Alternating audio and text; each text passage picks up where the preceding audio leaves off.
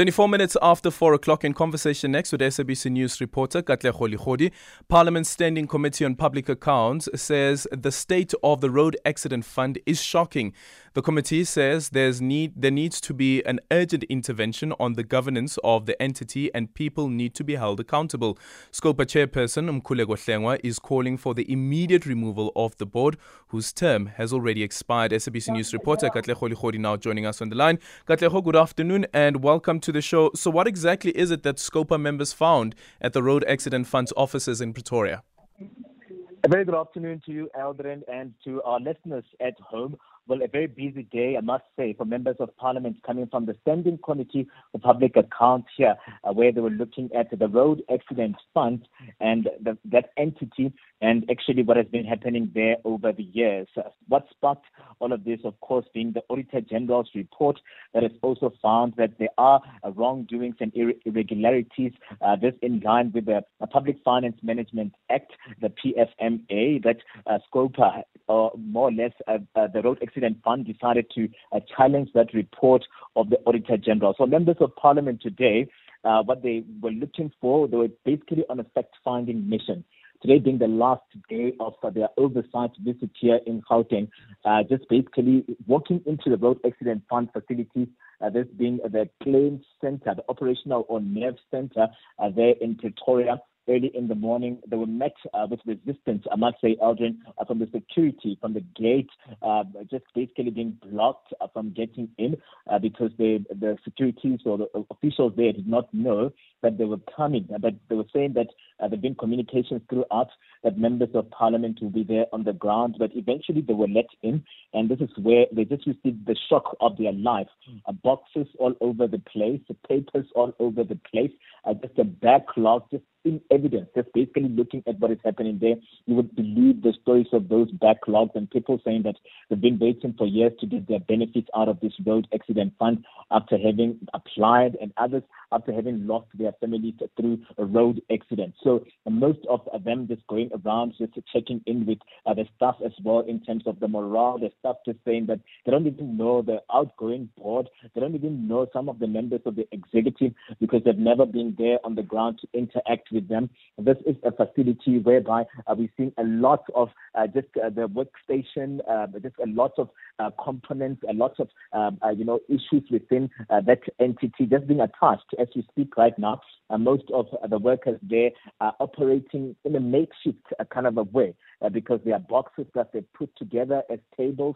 Some of the tables have been taken, other tables have been marked as in removed, meaning that any time from now we can just see the authorities coming in to remove some of those furniture. So a very, very dire state or dire situation where the Road Accident Fund is concerned, and just at the receiving end, those people that have made claims here. But Scopa just not flinching in what they want to see happen here.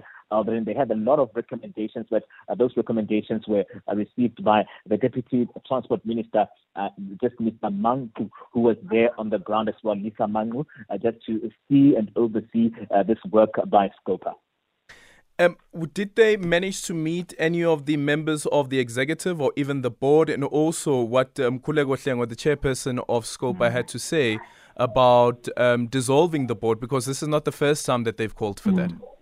Yeah, most definitely. It was just in April already where they interacted with this particular board, and they were trying by all means to convince the board at that time to drop this legal challenge against the Auditor General by saying that instead just channel the efforts towards stabilizing the entity over time. But they did not receive joy from the board around that time. It was just a harsh and stern warning coming from members of Parliament to say that if things don't change, then they're going to just intervene and come down hard on this particular board. So the board was not there to receive these members of Parliament. The executive was not there as well to receive the members of Parliament. So the members of Parliament were just there alone, and they were just being taken around by some of the staff members, and these particular staff members as well. They were just doing this scared for their work because the morale is low. There were indications or instructions from the gate already very early in the morning to stop the members of Parliament from walking inside of this facility, but we saw them persist and go in and just also asserting their authority to say that we are lawmakers in this country and there's no way that we won't be allowed to do an oversight visit. So the board was not there, the executive was not there, and this is why Mkhuleko Hlengwa was just harsh in his stance here in saying that indeed they want to see a forensic investigation initiated to look at the affairs of the Road Accident Fund in its entirety. They're looking at this particular board just ceasing to exist and recognized, legal or not legal as they may be at this point in time. And they said that they're giving the Minister of Transport 13 days, 1-3, for her to do something about this board and the executive of the entity. Because if you hear what the workers are saying, there is a toxic environment to work in. They are constantly being watched. And even this morning when we were walking around and doing that walkabout, there were security officials just at our back, breathing down our neck, trying by all means to understand why we are there and why members of parliament are conducting the oversight visit. That this process now moves to the Minister of Transport, and they are hoping to see and get the best out of the 13 days that they've given the Transport Ministry to pronounce on a new board here. Thank you so much for your time. Katlego Legodi, the SABC News reporter. It's 4:30.